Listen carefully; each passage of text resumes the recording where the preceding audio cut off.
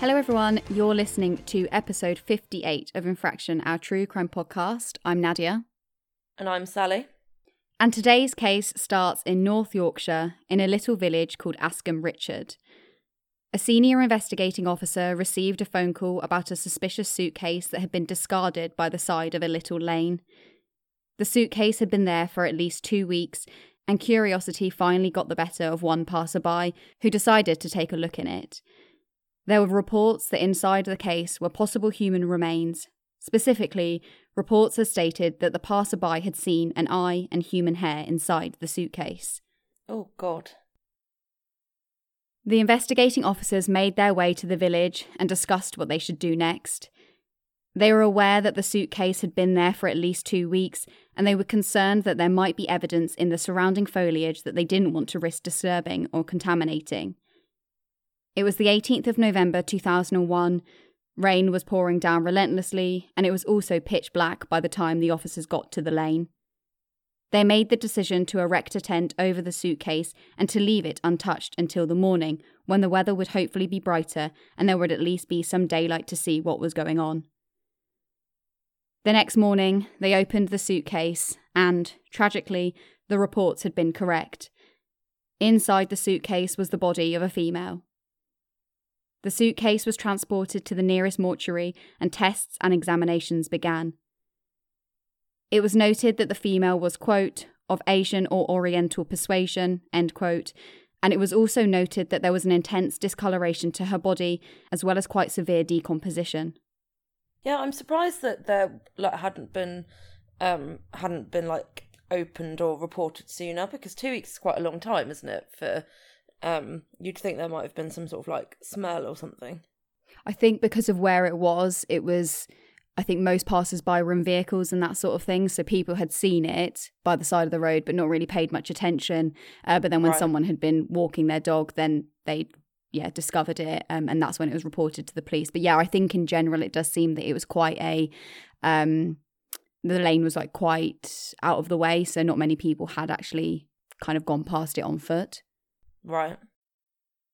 So in addition to this, there was tape around the girl's face in the style of a balaclava.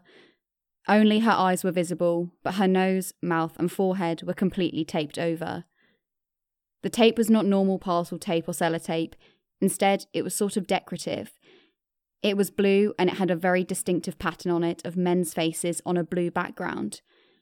I have tried to find a picture of the tape to put on socials, but I just can't locate a photo of it at the moment.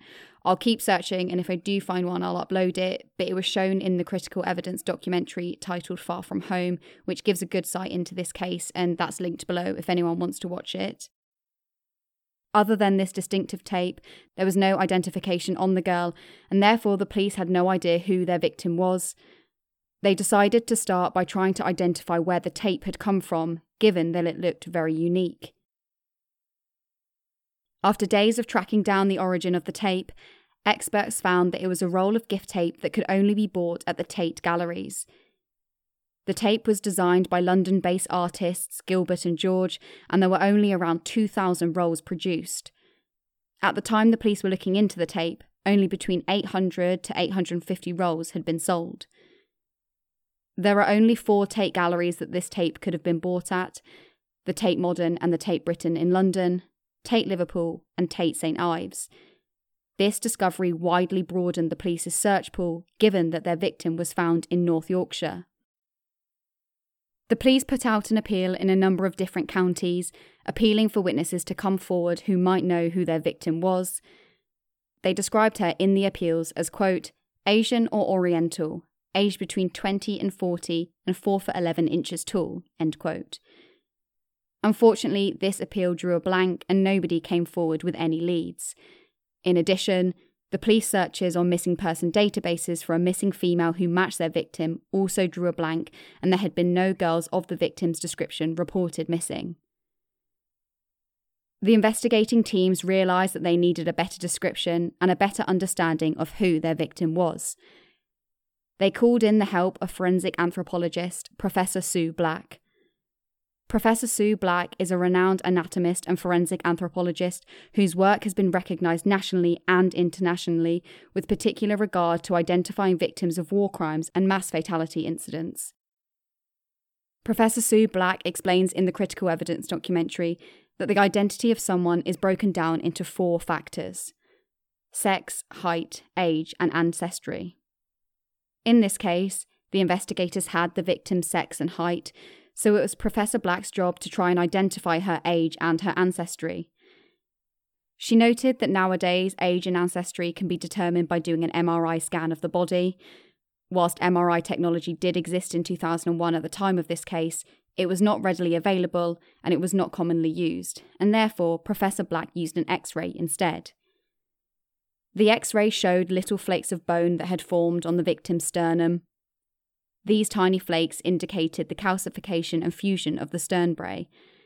Professor Black noted that this process starts usually at the age of 20, and the fusion process is usually completed by the age of 25. When the process is fully finished, the tiny flakes are no longer there or visible on a scan. Therefore, this scan allowed Professor Black to conclude that their victim was likely aged between 20 and 25. Next, she had to identify the victim's ancestry. Professor Black looked at the general morphology of the girl's face and focused on what is known as epicanthic folding of her skin. This essentially meant that she looked into the position of the girl's eyelids, the folds of skin on her upper eyelids, as well as the position of her hairline. Professor Black noted that the epicanthic folds in the girl's eyelids and the positioning of her hairline, as well as the fact that her hair was quote-unquote blue-black colour, pointed to the girl being from Korea or southern China.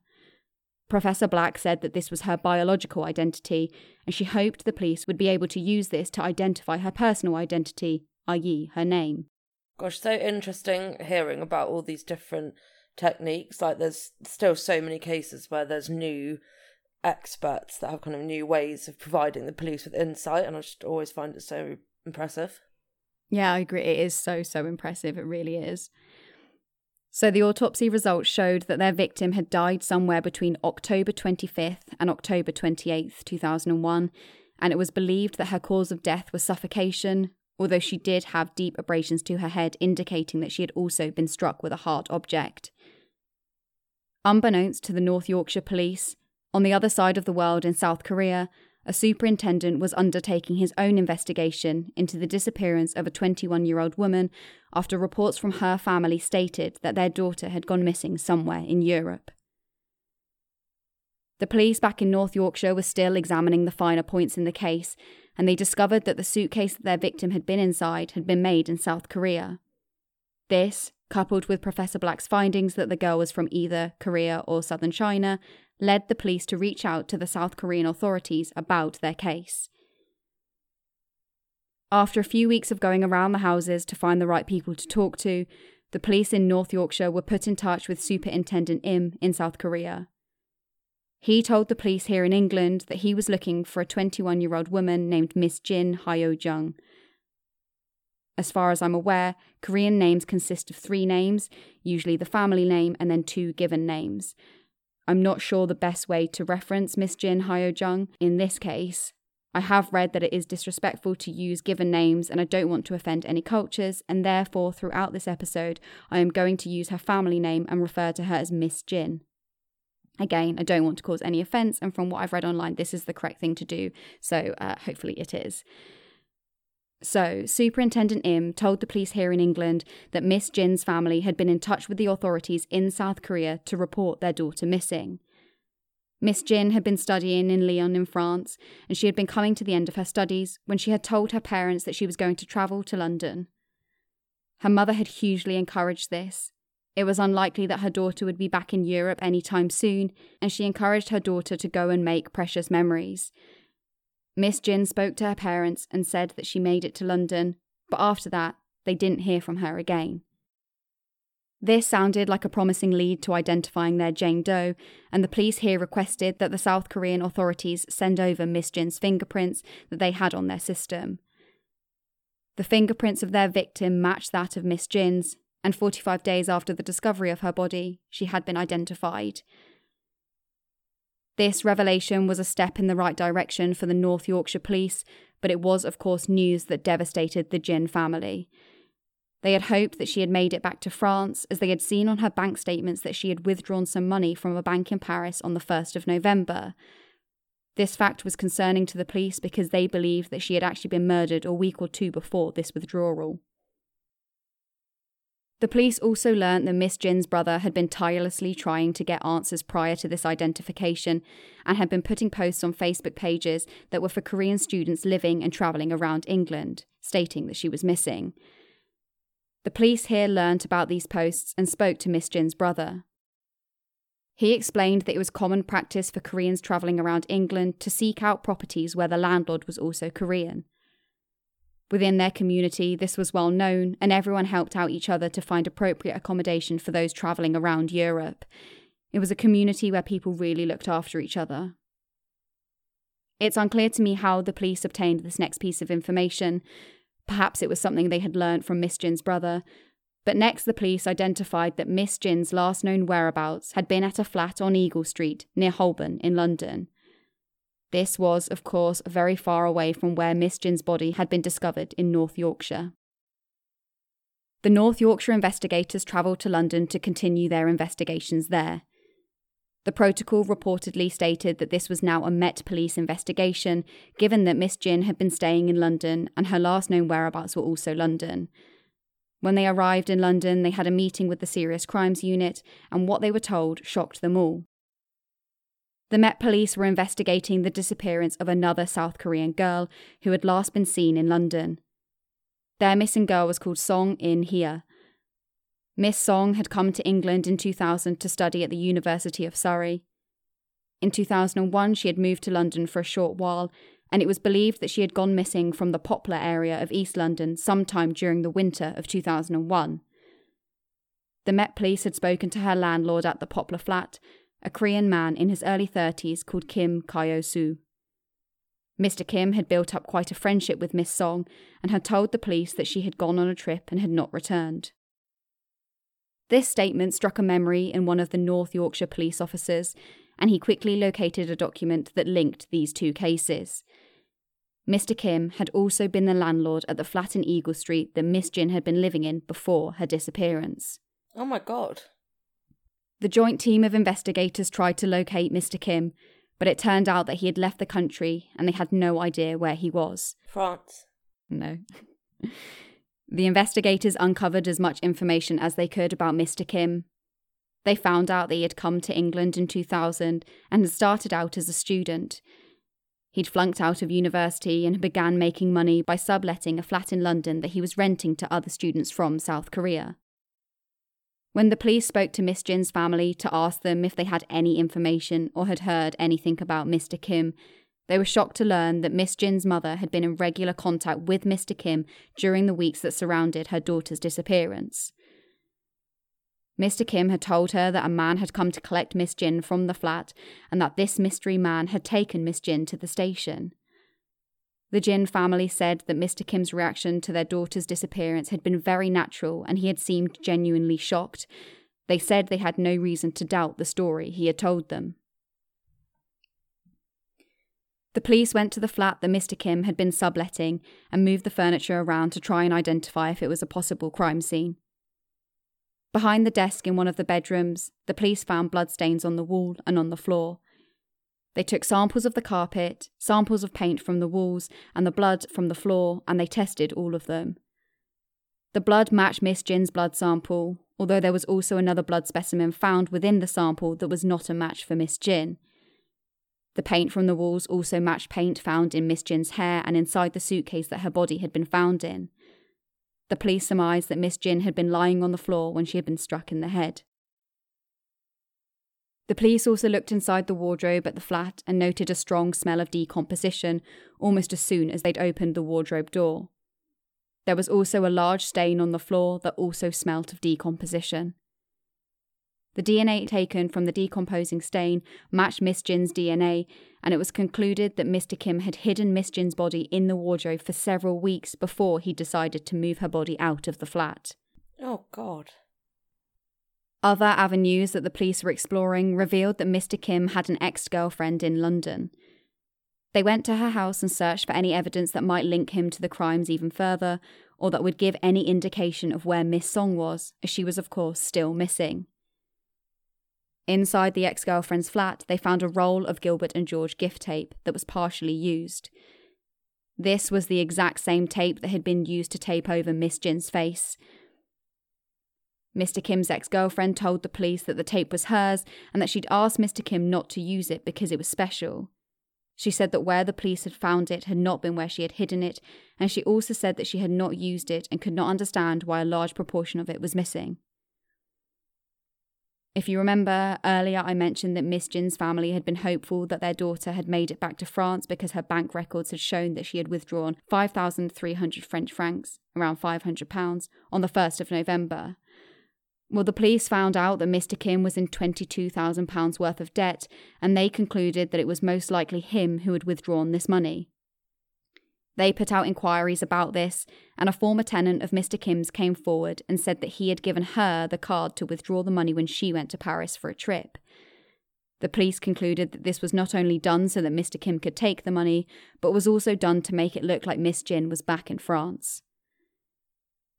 The investigation had still not revealed the whereabouts of Miss Song, and so the officers decided to also look at her bank records and her money trail.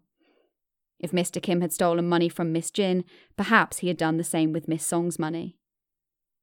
They followed the trail of her bank records and noted that one transaction on Miss Song's card had occurred at an ATM that was right next to a travel agent's. They went to this travel agent's and asked if they had any records for a passenger named Song in here or Kim Kyu-soo. Sure enough, they found records for a ticket to Toronto, Canada, in Mr. Kim's name that departed on the 13th of December 2001. The police were unsure whether they could extradite Mr. Kim because, although they had an enormous amount of evidence, they felt that it might not be enough. They needed to establish how Miss Jin's body had ended up in North Yorkshire. Yeah, I felt kind of the same at this point. I think it seems clear to us that there is an enormous amount of evidence linking him to Miss Jin's murder, but I guess from their perspective, well, I don't guess, I know from their perspective, they still felt they didn't have enough to file the extradition paperwork and stuff. And I don't know, maybe they thought that it would alert him in some way and maybe he would run somewhere else. I guess they felt they were safe in the knowledge that he was in Canada, and they wanted to kind of continue their investigations and get more evidence before they went through that process of extraditing him, perhaps.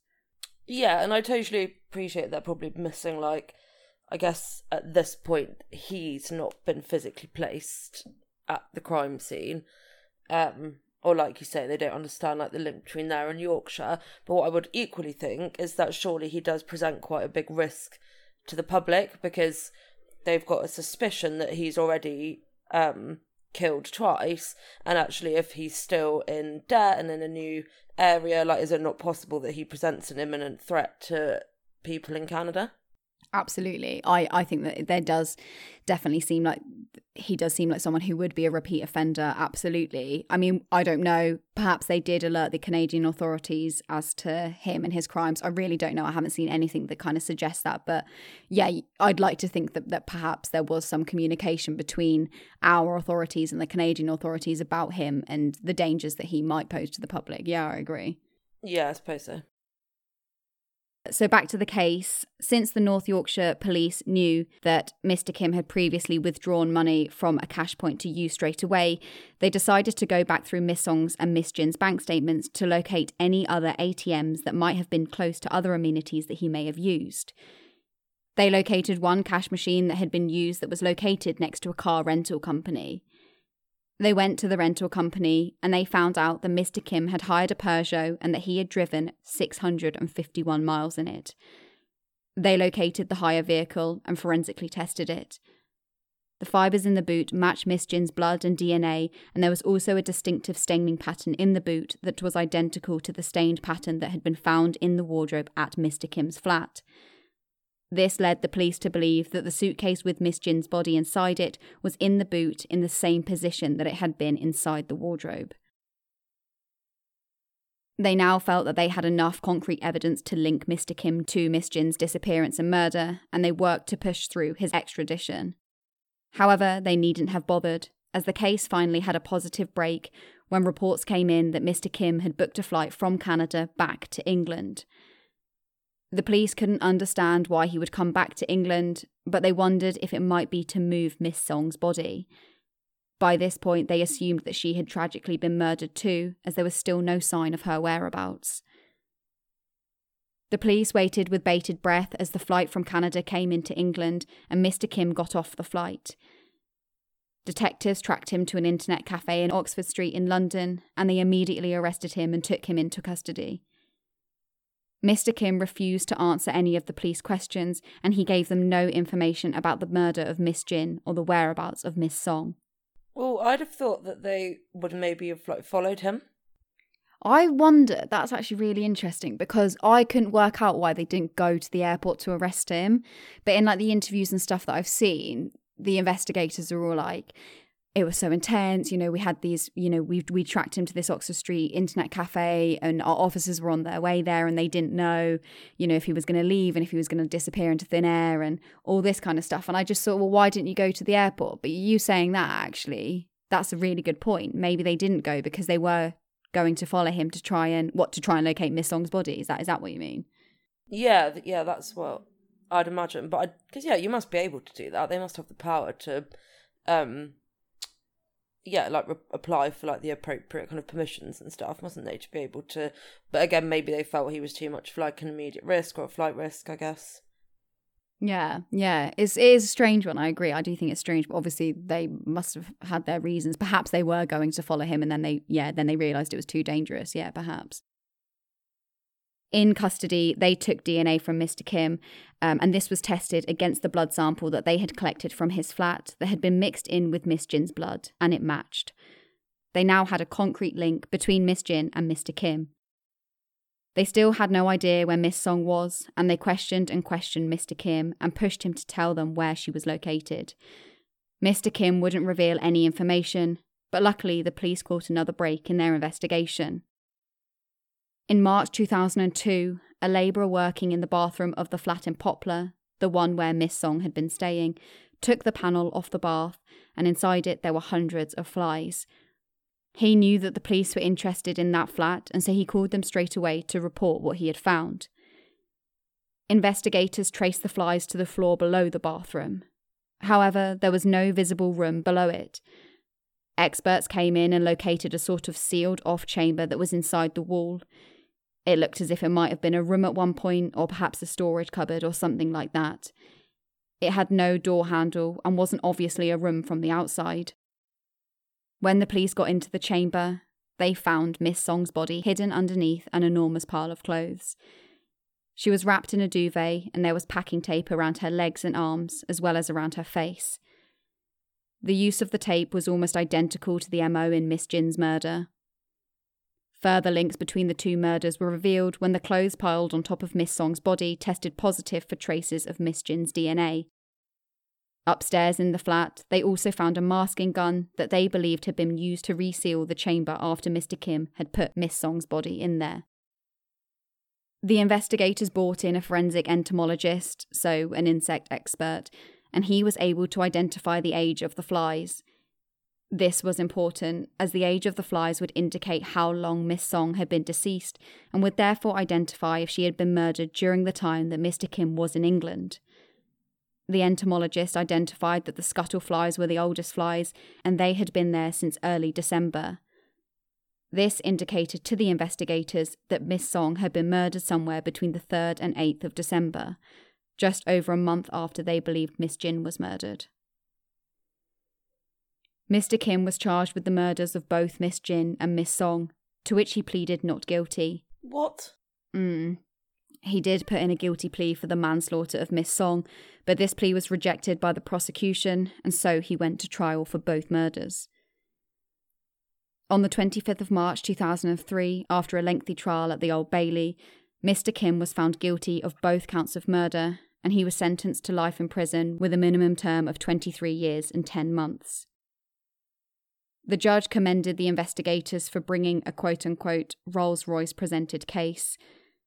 The judge then turned to Mr. Kim and said, "You snuffed out the life of 2 innocent young girls who trusted you and believed that you were their friend. You have shown no remorse and you have not given any explanation to the families for why you have done what you have done." And that is unfortunately still the case. Mr. Kim has never revealed the motives behind his crimes or why he murdered these 2 innocent young women. The prosecution alleged that he had possibly killed them for money, given that he needed their PIN numbers to access their account, and it was also questioned whether there was also a sexual motive, given that both girls were found in a state of undress, although there was no evidence of a sexual assault. The chilling fact is, he slowly suffocated them, most likely by using the tape that he wrapped around their noses and mouth. The prosecution did say, however, that it was clear that he achieved a sadistic form of pleasure from the killing, given how slow and deliberate both murders were. When speaking to the BBC, Detective Superintendent Shipp said, while Mr. Kim rented rooms to students studying or sightseeing in England, he also travelled extensively in Europe, Southeast Asia and Canada. He said, quote, "He has committed 2 very similar killings here in a very short period of time. I cannot rule out that he has committed other offences in other countries."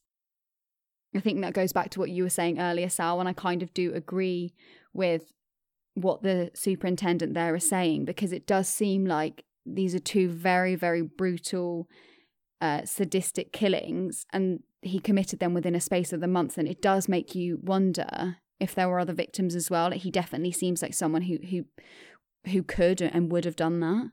Yeah, absolutely. Like they say, the kind of MO that he used, and also the fact that he didn't really seem at any point jangled. I mean, I know you could argue he was kind of, I don't know, on the run, but actually if he travelled a lot, etc., and then, you know, the fact is he booked a flight back to England, so whereas originally I thought, you know, he was trying to, like, evade police capture, actually it doesn't sound to me like he really was that rattled, and I think that level of confidence after such horrific crimes, yeah, would to me kind of suggest that he probably has done this before, or at least maybe like a slightly lesser crime. You know how we often talk about like escalation and stuff.